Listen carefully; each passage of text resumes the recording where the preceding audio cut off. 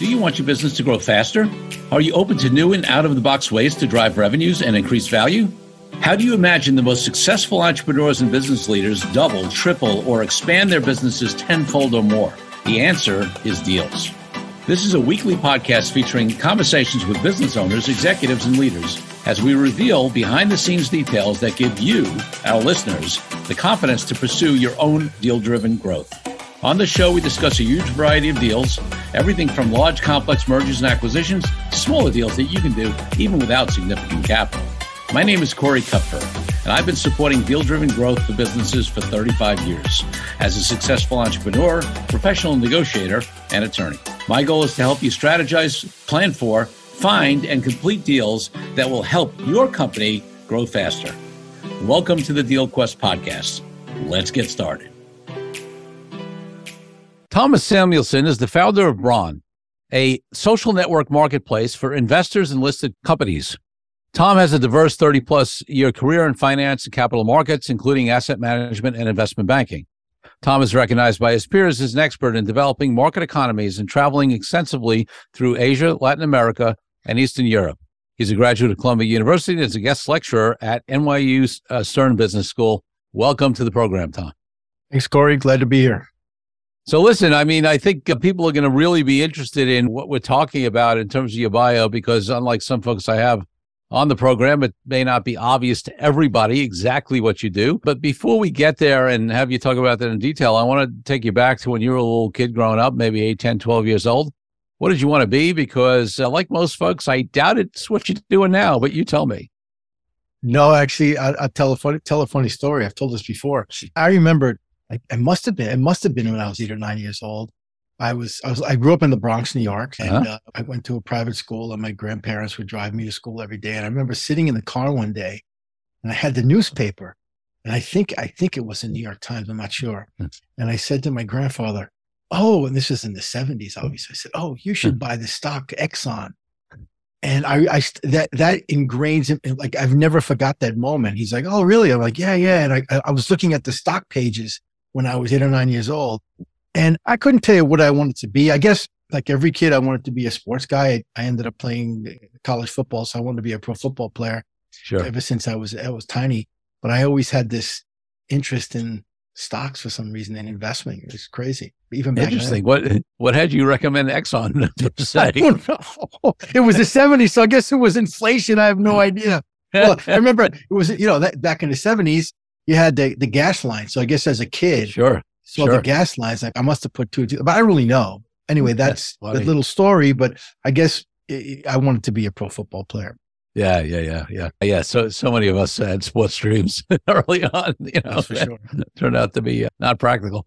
All right. One more question looking back. What was the first deal of any type that you can remember doing? It could be something small as a young person, or it could be early in your career, whatever comes to mind. That's a deal. Let's say, how would you quantify a deal? Yeah, really anything that's, so some people talk about, their little business, selling baseball, trading baseball cards, or it could be early in your career. Anything that was some sort of transaction that you might have remembered. Well, I guess the first deal I ever did was a personal deal. Okay. So I got out of school and I went into the Merrill Lynch training program in finance, and I was stationed down in the Philadelphia area, and I didn't like Philadelphia.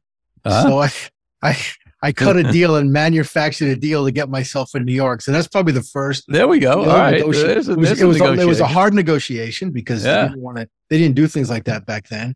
But I was able to get that transfer, and that changed my life in a sense. So that was my first negotiation deal, I guess you might call it. No, listen, that's definitely experience. And listen, when you're in a, especially back then, but when you're in a big firm training program, you usually don't have a lot of leverage. So, I'm sure, That's why I meant it as the first deal of negotiation, because it was not easy. Yeah. All right. So in your bio, it talks about a social network marketplace for investors and listed companies. Let's start at a very basic level. What is that? Okay. So it goes back to my career in finance and Wall Street. I was a hedge fund manager, portfolio manager for a fund. And my strategy was international and mainly emerging markets. So I did a lot of traveling. I traveled to China all the time. I went to Brazil, Russia, South Africa, all these Europe, I mean, everywhere, all over Asia. And it was great, but it got to be exhausting. But I also realized that there was a disconnect between companies always wanted to see investors. And the problem was that there was always a gatekeeper, right? It was the banks. The banks were still today they don't have as much grip as they used to, but they had an iron grip on what we call corporate access and all of this. And it was a very manual process. And it was very frustrating because if you wanted to do anything, if you wanted to visit a country, you always had to call a bank. Oh, hey, Joe Schmo, can you make some visits to me? I'm going here, I'm going there. They invite you to a conference, whatever. And I just found it to be, over time, to be just like, I said to myself, technology's exploding. And this is still this old manual business. They've been doing business for 50 years. There's got to be a better way. Yeah. And so I originally had a video company, which started as a video company where I would connect buy-side asset managers with companies overseas in Latin America, et cetera, in China.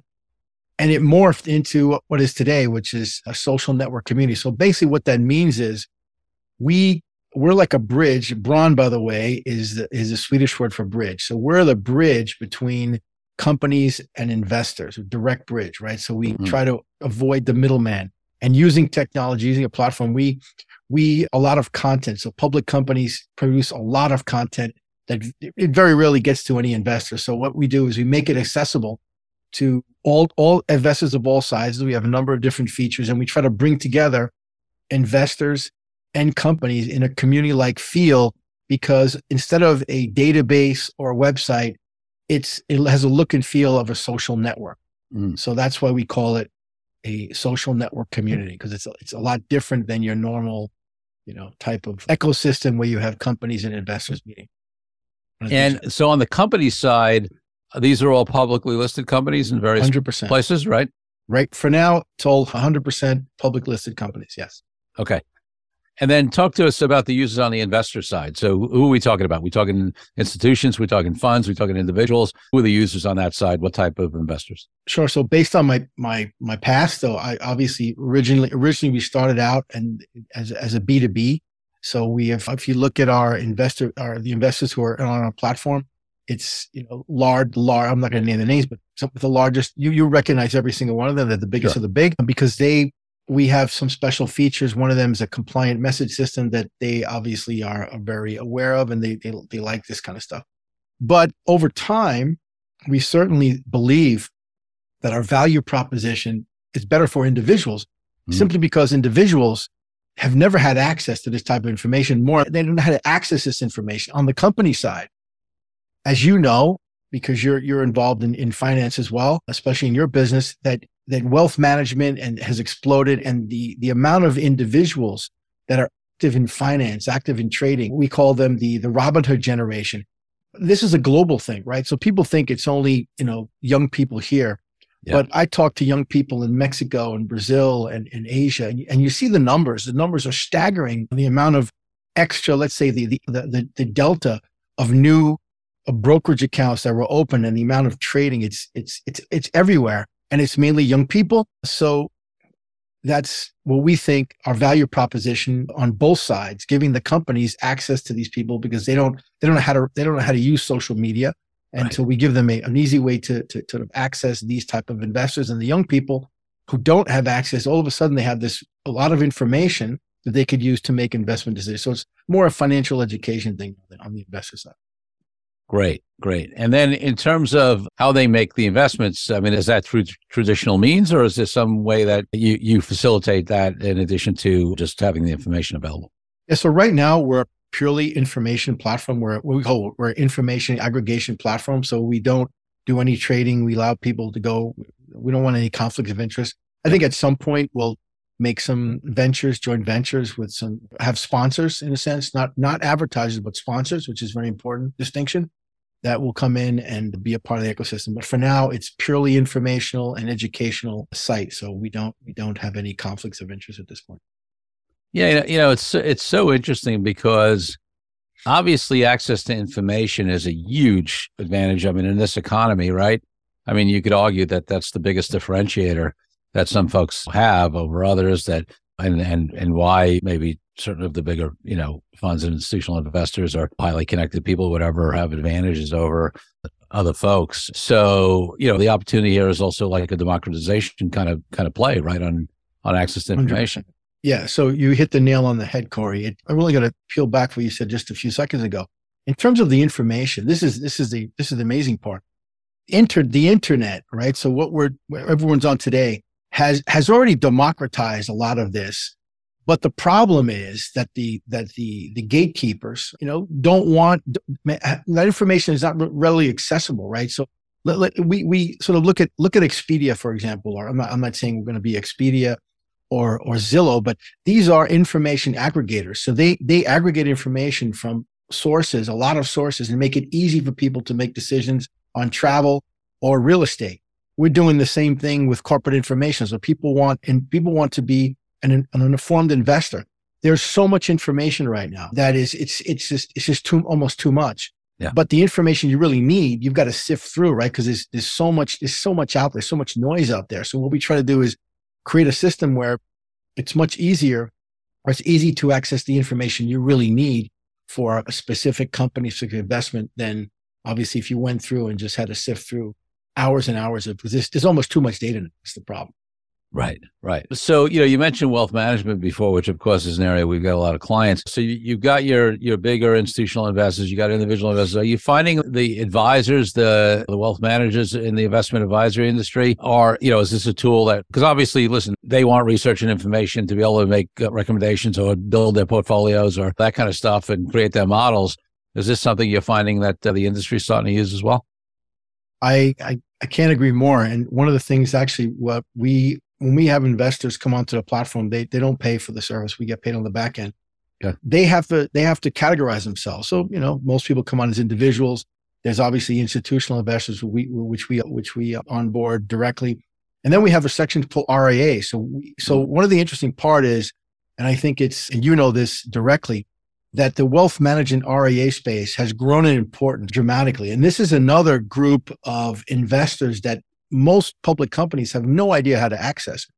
In fact, you get better statistics than I do, but there are some independent RIAs and wealth managers who are managing multiple billions. They're big, very, very large. And a lot of them, as they get big, they become asset management firms themselves.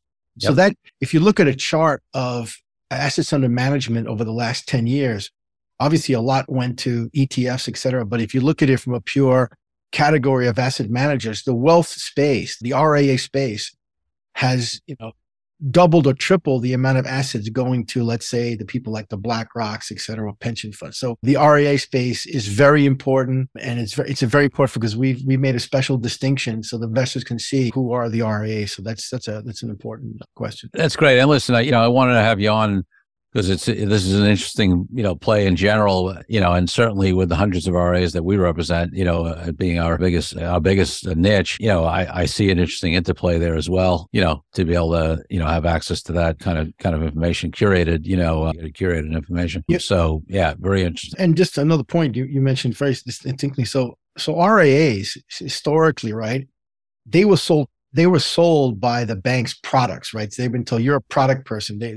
And I think what you're seeing now, again, because of the movements over the last few years, is they want to be more of managers. They want to understand what's going on. They don't want to be shoved product, a fund or whatever by whoever's. That's why a lot of them are going independent, as you know. That's right. And so they want this information. And again, it's a time thing, right? So, you can spend, $30,000 a year and have a Bloomberg machine. But not many RIAs want, so maybe they have one, but if you have 5 or 6 people, you don't have the expense for that. So you need some place to have this information on the companies. That's just not, you can't get it, on Yahoo Finance, it's just not available. So we offer that kind of platform that you can have that information to make those intelligent decisions. And now you work with various exchanges, right?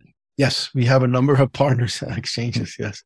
Yeah. So different. All right. And so you talk about, obviously not anything specific, but I think we talked a little bit in our pre-call about these joint venture arrangements or strategic arrangements that you have with the various exchanges. So obviously, listen, investment in companies is a deal, and the fact that you're facilitating that through providing democratizing and curating information is certainly relevant. And also, as a company, you're doing some deals with these exchanges in terms of your strategic alliances or joint ventures. Talk a little bit about that at a macro level.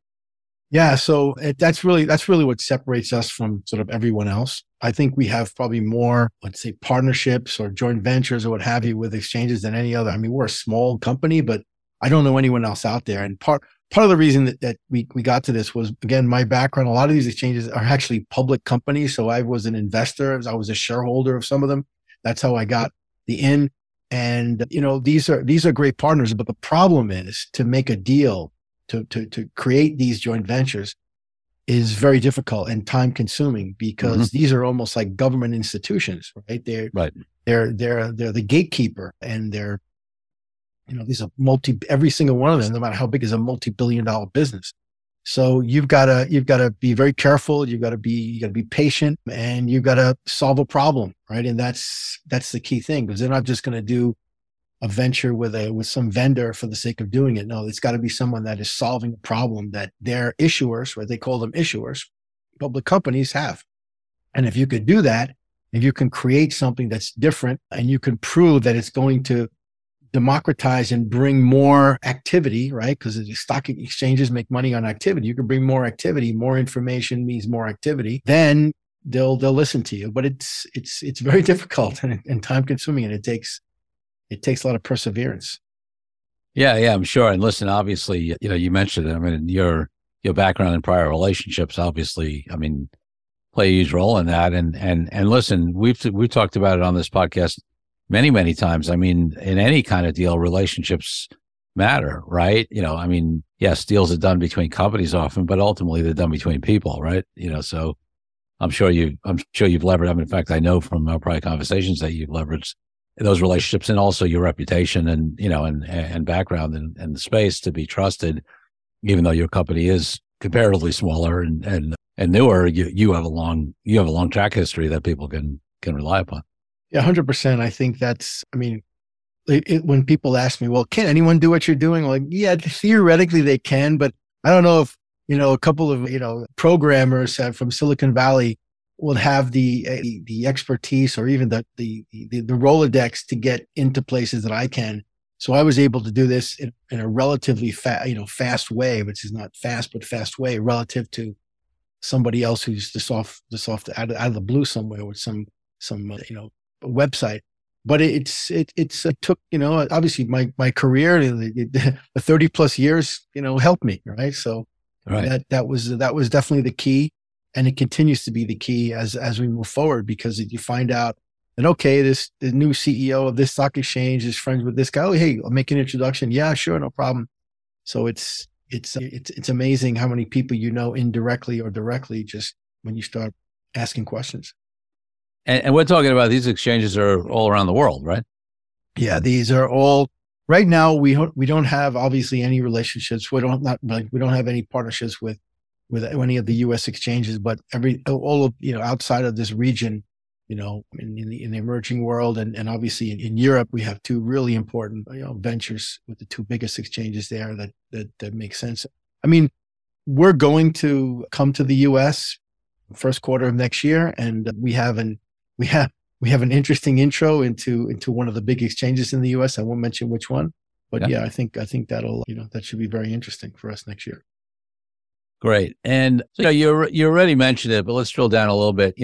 In any kind of strategic alliance, a joint venture, or a business partnership, so to speak, however it's structured, at a fundamental level, there's got to be value on each side, right? So for you, obviously, it's obvious value. The more of these you partner with, the more people. That's how you ultimately make money, is having more information and more relationships with these exchanges. And you alluded to it, but let's live into it. I mean, basically, the folks who are drawn in by the information you provide to then make more investments, and there's more activity on the platform. Is that largely what it comes down to? Yeah, and it's even more than that. So it's that plus the ability to have. So remember, when you talk about an exchange ecosystem, most people, let's say, if you look at the New York Stock Exchange, there's something like 3,500 companies listed. A lot of them are ETFs. Let's say it's like 2,500 actual companies. Mm-hmm. And most people will recognize, maybe 100 of those companies that are household names. And if you're an asset manager, you maybe know another 100. So there's 200 companies, the top 10%, 15% that get all the press.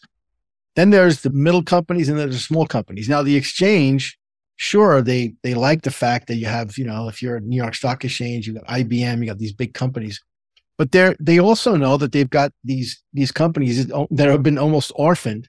And a lot of them are suffering because of the last few years. You've had a big, the Wall Street has shrunk, right? So Wall Street is not what it was. It's maybe 50% or less of what it was before, especially when it comes to their power to tell a story, right? To use research to tell a story. So there was a regulation that it really hurt Wall Street that came out in 2018 called MiFID II. And that basically just destroyed research in the sense that it wasn't worth anything. No one wanted to pay for it. So when someone doesn't want to pay for a product, it shrinks. So the amount of coverage out there, broadly speaking, around the globe and here in the US is shrunk dramatically. So the exchange looks at it and says, okay, these folks can broaden the amount of coverage and give even our small companies the ability to get their information out to, potentially thousands or millions of investors. And this is what I think is attractive to these exchanges and what we're sort of one of our value propositions. And so what had you, I want to keep thinking back to some of the things you said, and I want to drill into them. What had you talked about this feeling more like a social network. So talk to me about that sort of strategic decision on why you went, in that direction, and then how that sort of really plays out in terms of use, how people use it. Yeah. So as I mentioned, originally we started as a video company. And one of the things, the attractions of video, as you know very well, is that, certainly people are becoming more visual and social media has exploded and everyone is looking at something. Bottom line, people don't read anymore. That's one of the bottom lines. So everything needs to be visual. And we found that the current, let's say, distribution platforms, whether it be at the high end, Bloomberg, or at the end where it serves as the everyone, which is sort of Yahoo Finance, which is the biggest one out there in the world. None of these platforms, including Bloomberg, have the kind of information that investors need to make decisions. The information that I used to get, that I always get because I was this platinum client, And so I said to myself, okay, there's a lot of information. It needs to come out. These companies are desperate to get their story out. They don't have the research anymore. They don't have this access. So they have to have a place, an ecosystem.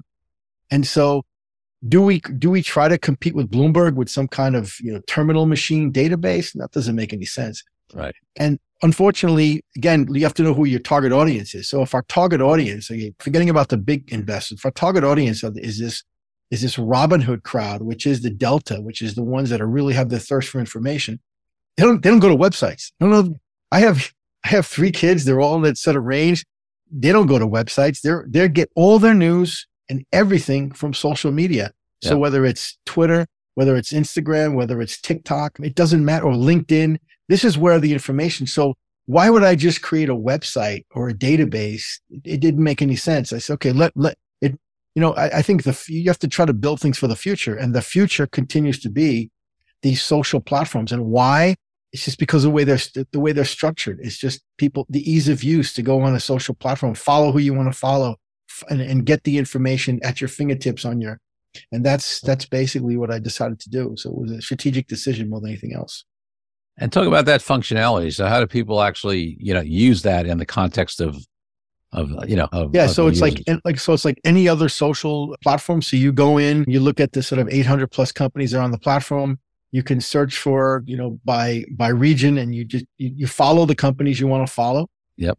And on your news feed, all you're going to see is those companies that you follow. So in real time, as the information gets posted, you'll see that. So whether it's a press release on some new acquisition, or a financial statement on earnings, or a video that the company put out. And what this also does, it encourages the companies to do more things, right? Because they get stuck in their ways and they get frustrated and say, well, now you have this audience, give them something more, give them something visual. Yeah. And so that's the whole idea behind the visual aspect of it. Like if you went into our platform, all of the information comes from the companies. We try to put pictures. So everything's visual. It's not just lines on a screen like you'd see in, any kind of sort of high-end database that's out there. Yeah.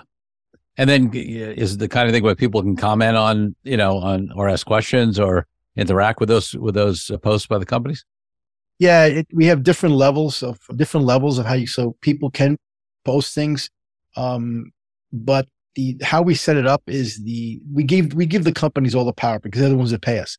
So the companies have the ability to decide who they want to interact with, and they do all the posting. So it's really so it's not in a sense we're going to add more features, but right now it's sort of a one way thing where you're coming as an investor, you're absorbing information that the company's posting, and if you're a larger institution and companies follow you, you follow them back, and now you can get into this compliant sort of direct message aspect. We give the companies the power. If they want to chat with 3,000 people, so be it. Right. But right now, the main means is this compliance. The word compliance is important often in these situations because, especially for public companies, right, in terms of what they can't say, they can't well, say. It's actually more, Corey, and you know this as well because of your clients. So if you're in the finance industry, and this is whether you're an RIA, whether you're a Wall Street trader or a portfolio manager, you're under this compliance umbrella that all of your communications have to be archived, right? That's a law. And you see, there was an article today about in the Wall Street Journal about these massive amounts of lawsuits that have come out. So these companies, large companies, so whether it's Morgan Stanley or BlackRock, they have there's no tolerance. If they catch you using a non-compliant, you are fired no matter who you are. You're immediately fired. That's right. Because of the legal ramifications. So whether it's an RIA, whether it's an asset manager or Wall Street bank, any of your communications, so whether it's a public company or a customer, has to be archived, has to be, compliance, has to have, a record of it. So there's nothing out there that connects companies and investors, because investors primarily use things like Bloomberg, and Bloomberg, very, very few companies, if any, have a Bloomberg machine because it's just too expensive. There's no reason for it. Yeah. So there's no direct message. Everything's through email. And one of the problems with email, I'll go into this rant about email. Email is becoming obsolete. It was a great tool when it first came out, and it has been. But if you think about over the last few years, all the problems with hacks and ransomware, no matter what company, no matter how big the company is, you have to have, especially if you have, hundreds of employees, you've got to have email filters. You got to make sure, because 90% of these hacks come through an employee who clicks a link they shouldn't have clicked, and now the system's hacked. Yep. And there's you can go to the State Department data. There's hacks constantly. Every day there's hundreds of hacks, and it's a real problem. So companies just restrict, and they spam tons of email. And public companies around the world, that's their number one way of distribution is through email, especially with large investors. So there's a problem there. It's ancient, and so email is a dying communication system in effect for this type of data. So that's why another reason why we created this, because it's just easy to get this information because you're not getting it through the regular PR news wires and email. It's just not getting through. Got it. Yeah, it totally makes sense. Let's take a break from the show for a minute so I can invite you to a new way to determine your deal readiness. I created a fast and easy assessment that will determine exactly how deal ready you are. Once you complete the assessment, I use your responses to identify the obstacles that are holding you back from being a deal-driven growth genius. It's as easy as heading to CoreyKupfer.com/assessment.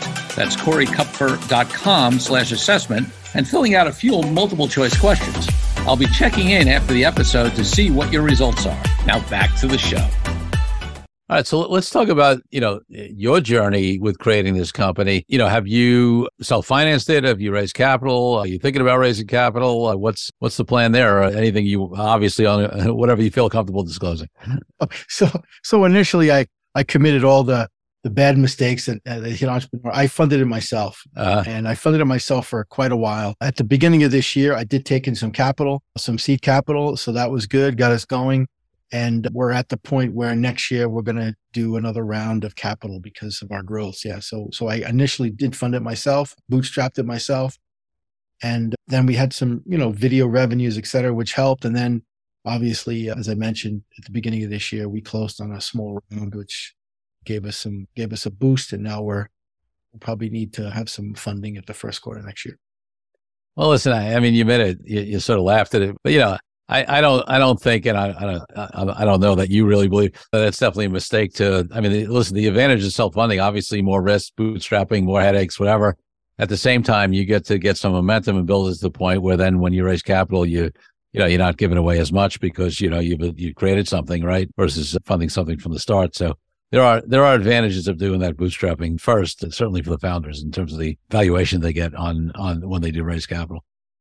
Yeah, that's for sure. Yeah, well, it also helps when you speak to someone when they hear that you funded it. You have a lot of skin in the game, which I do. So that also. But look, at the end, funding, capital raising in this sort of startup ecosystem is tough. It's a crapshoot.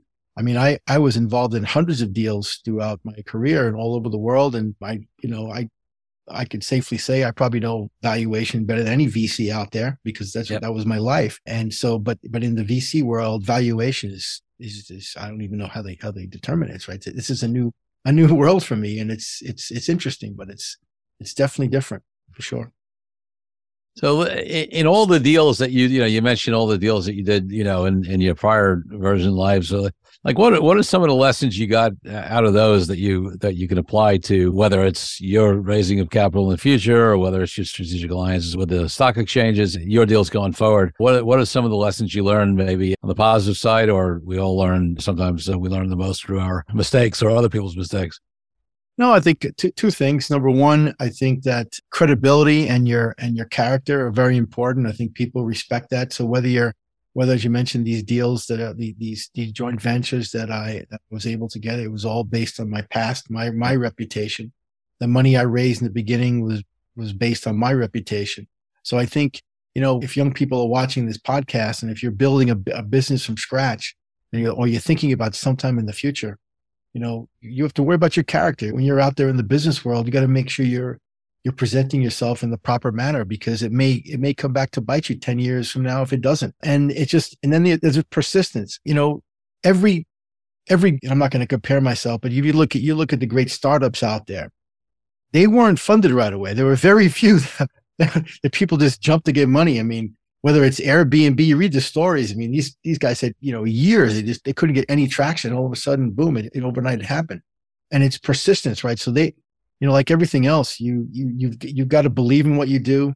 And I always say this to people because I read sometimes about these sort of coaches that are out there, these corporate coaches say, well, you got to have a plan B. Because I have no plan B, right? So I have a different sort of background than most, but I don't have a plan B. I mean, this doesn't work. It doesn't work, but there's no pivot. Well, there is a pivot for me in terms of we already did pivot, but there's no plan B. And then flexibility, as I mentioned, just a minute. So pivoting, we had a video business, obviously, before the pandemic, we started in 2017. I mean, people were like, whoa, video, like nobody was doing video meetings and very few people. Zoom wasn't even, when I started, Zoom was a startup company that had, like 5 employees. Right. And all of a sudden, within a few years, it exploded, right? But we pivoted, right? People say, why did you pivot? Because I knew that video was going to stay around, but it was going to be a commoditized sort of business, right? So like why compete in a commoditized business?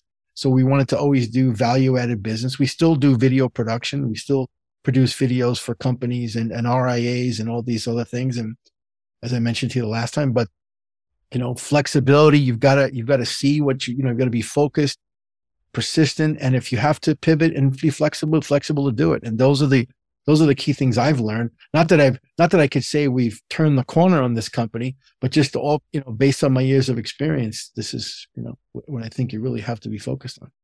It's funny. You talk about a plan B. And so in so many cases when there's wisdom, like you have to have a plan B, there's always the opposite wisdom, right? That's out there as well. And one of the stories that goes around a lot of the entrepreneurial communities that I'm in, the entrepreneurs organizations, things like that, is about Cortez and burning the boats, right? And that's the opposite view. The view is, no, you burn the boats, you're all in, you're not going back. And that's what you need to do. So, I'm always, if anybody's sort of put off by some supposed, wisdom in the entrepreneurial business space, if you search hard enough, you can usually find a wisdom on the other side of that if you want to rely upon it. So you're in a Cortez burning the boats. 100%. I think, if you look back, that's how you have to be. If you're not 101%, I say 101%, if you're not more than 100% committed, because here's the problem.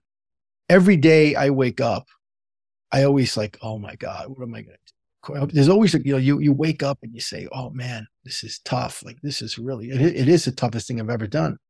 And, there's no money in the beginning, and you're stressing about money and this and that. And if you're not 100% committed, those doubts will sink in deep.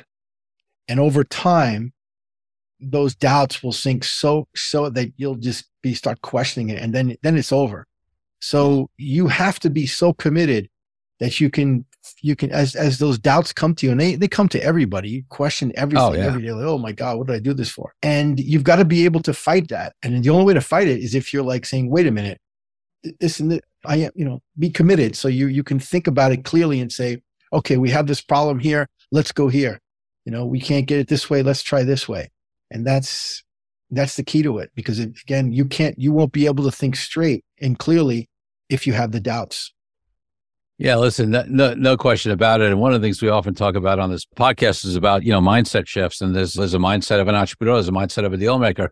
And that's a lot of what you're talking about here, right? Listen, one of my favorite expressions when, us entrepreneurs hit those challenging times or whatever is, hey, if it were easy, everybody else would do it, right? So, and I really do believe that there's something that those of us who are true entrepreneurs have us go forward despite those ups and downs and risks and needs to pivot and the fact that there is no plan B, and that there are times where we wonder where the next dollar is going to come from in the beginning and all that kind of stuff. And it was interesting. It's funny. I just happened to do a pre-call for the podcast with a guy named Taraj Parang, who's going to be, it'll probably be months and months later because he's just about to book his, we haven't even sent him a scheduling link yet. So for listeners, it will be down the line, but we expect to have him on. The reason I raise it is because one of the many things that he has is a pre-seed fund, and I just happened to ask him. We were talking just in a pre-call just to get to know each other about it a little bit, and his criteria is that his partners, and they have the latest fund's a $500 million fund, so they have real money, and they invest in the early stage, right, pre-seed. And he said, the biggest thing for us is commitment and passion of the entrepreneurs. He said at the stage we invest, what else is there, right? He says, what, they got a business plan? The odds of that business plan manifesting anywhere near what they have on that paper, we all know is has pretty much never happened in the history of business plans or, or decks. Like nobody's ever put together a business plan or a deck and it works out exactly that way in that time period. It just doesn't happen. I mean, the pivoting is not the exception, it's the rule. So it's funny that it sort of ties into what you're saying. I mean, that's basically what they make their investment decisions on, right? What else is there? Yeah, I agree 100%. I mean, I have this love-hate relationship with VCs, but, because of what I've done in the past as an investor, but I see what you're saying. Because I mean, if I was sitting on the other side, it would be the person, right? Because you don't have a company to analyze. You don't have earnings. You don't have revenue. You don't have a lot of revenue. You've got some revenue.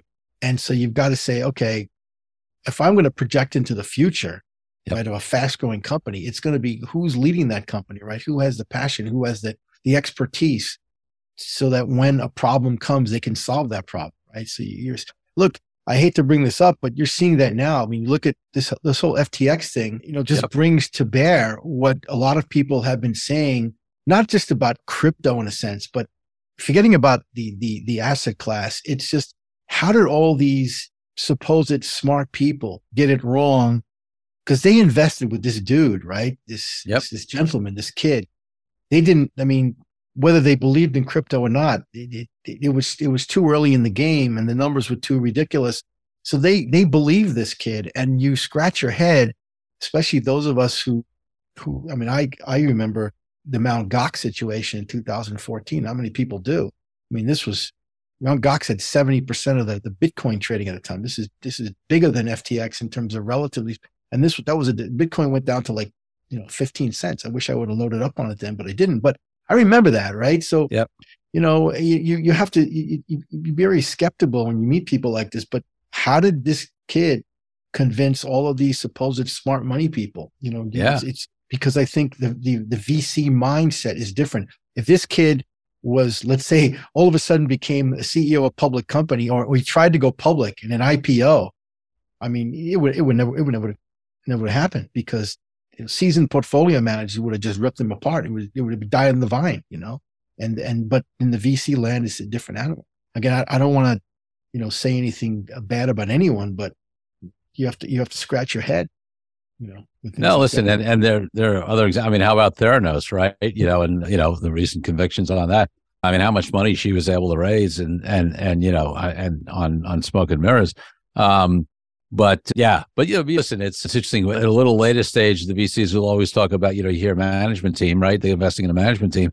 But when you're talking about seed and pre-seed, they're even pre-management, having really a built-out management team. So it does come down to the founder or founders, and maybe they got another key person or they don't, but there's not even a management team yet, right? I mean, they got to be inspired by the idea and then think, hey, I got the person, not necessarily that's going to implement the plan they have now, but that's going to figure it out along the way as they hit roadblocks and figure out, and the market tells them different things and things shift and pivot, So yeah, no question about it. No question about it.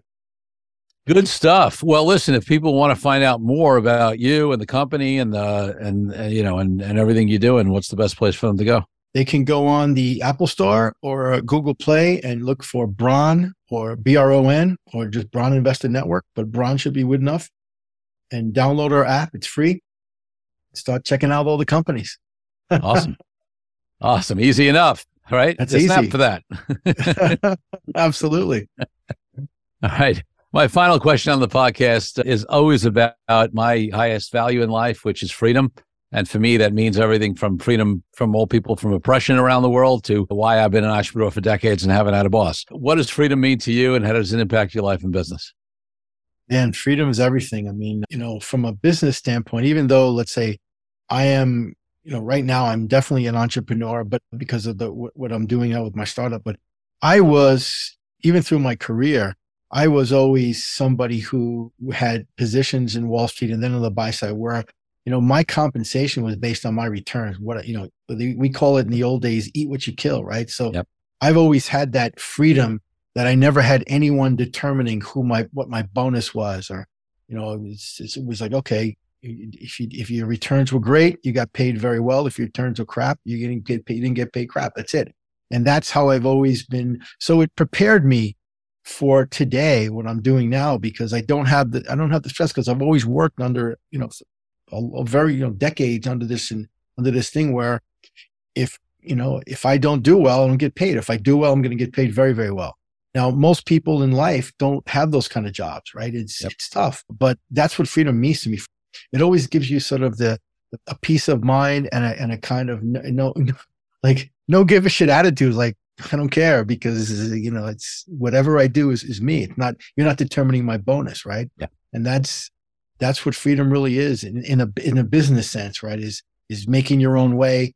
And I think, interesting enough, I think that this younger generation, even though I don't like some of their business practices, they have this thirst for freedom. They don't want to be in a 9-to-5 job. They want to have this, and there's an interesting term they use called passive income. They want to have this passive income to allow themselves to travel. And now you and I, passive income is something totally different, but they call it passive income because they want to travel. They want to do things.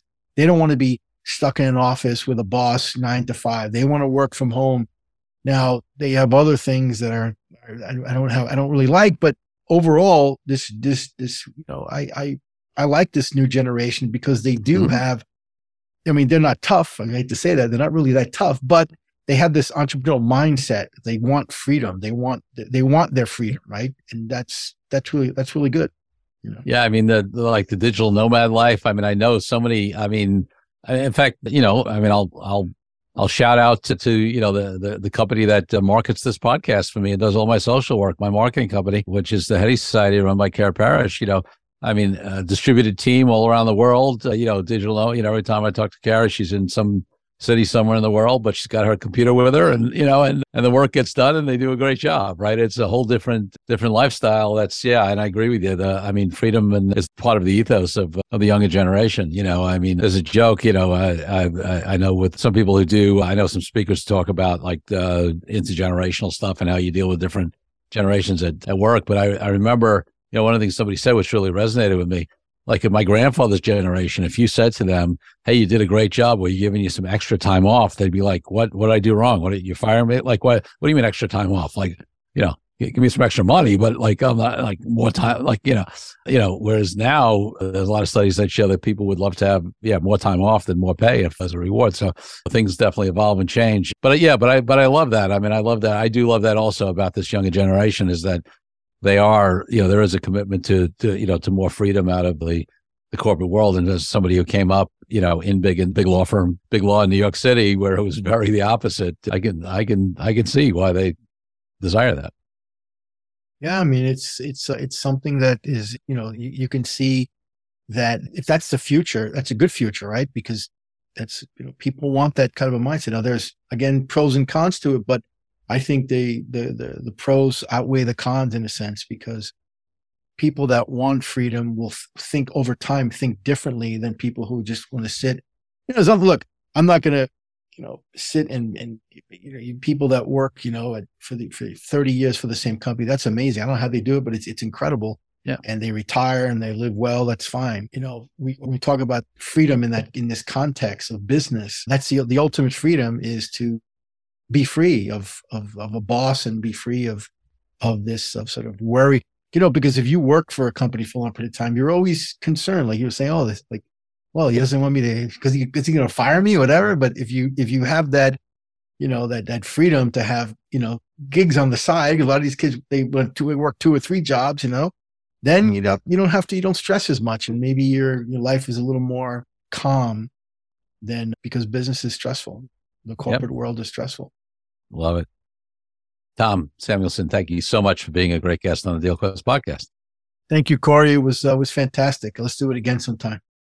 Thank you for joining me on this episode of DealQuest, where we help you understand how deal-driven growth can be your ticket to freedom. I want to invite you to a unique way to tap into the wisdom and experience of the DealQuest community. Join the DealQuest Deal Den Zoom calls, a free monthly 90-minute mastermind. In the mastermind, we address all the challenges you may be facing and help support you with the opportunities that may arise in terms of deal-driven growth. You will get input not only from me, but all the members on the call will collaborate and serve each other in a mastermind format. To sign up for the free mastermind, go to www.coreykupfer.com/dealden. That's coreykupfer.com/dealden. I'll see you there. I'm Corey Kupfer. Until next week, wishing you the freedom and financial prosperity that I know your DealQuest will bring.